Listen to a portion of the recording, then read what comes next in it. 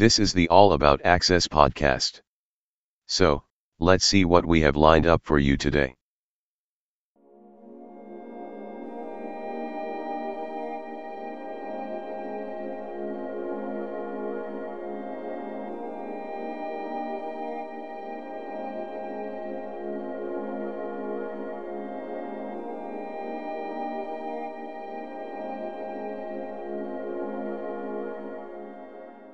Hi, PK here.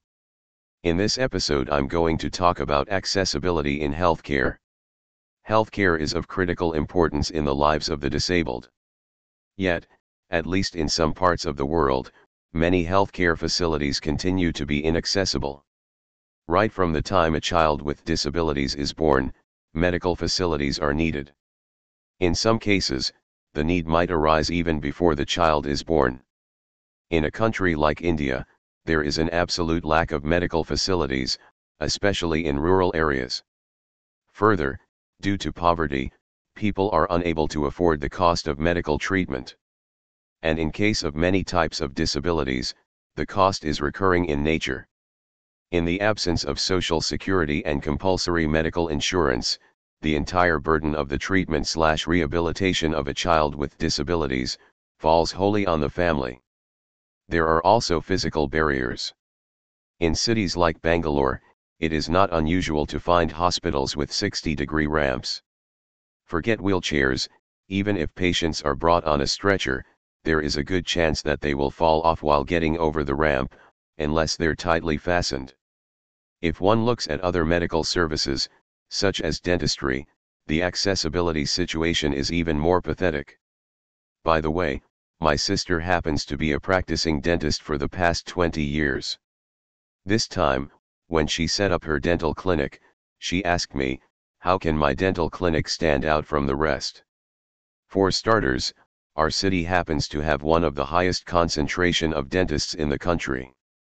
There are at least 3 to 4 dental clinics on every street. And so I thought about it for a second, and then I told her, it's easy. Just ensure that your dental clinic remains accessible. Result, my sister's dental clinic is most likely the only small-scale establishment of its kind to be fully accessible. The point is, accessibility of physical infrastructure matters a lot, but sadly, very few people are willing to put enough thought/effort into it. Accessibility also has a lot to do with the attitude of the people. I'd like to narrate a small incident here. Our workplace has a doctor's room, where I pay regular visits, for pain management. One day, the regular nurse was on leave. In her place, there was this new nurse, who had not seen me until then. And so, when I zoomed into the doctor's room on my powered wheelchair, it was something that she had never expected to see. So she went into panic mode, as if to say, some 15 emergency cases had arrived, all at the same time. Then I had to tell her to calm down, introduce myself, tell her about my condition, so on and so forth. It took her some 15 minutes to regain her composure. After a couple of days I asked her, what exactly made her go into a panic mode. She told me, whenever she saw a person on a wheelchair, she expected to see an accompanying person. The underlying assumptions are that a person, if he/she happens to be on a wheelchair, is too sick or too dependent, to be able to do anything on their own, or even incapable of representing themselves in front of others. There are such preconceived notions and beliefs in the minds of many people, that needs to change. There are many other issues related to accessibility in healthcare. I could go on and on. But the bottom line is this. Accessibility is not something exclusively for the disabled. Rather, accessibility is for everyone.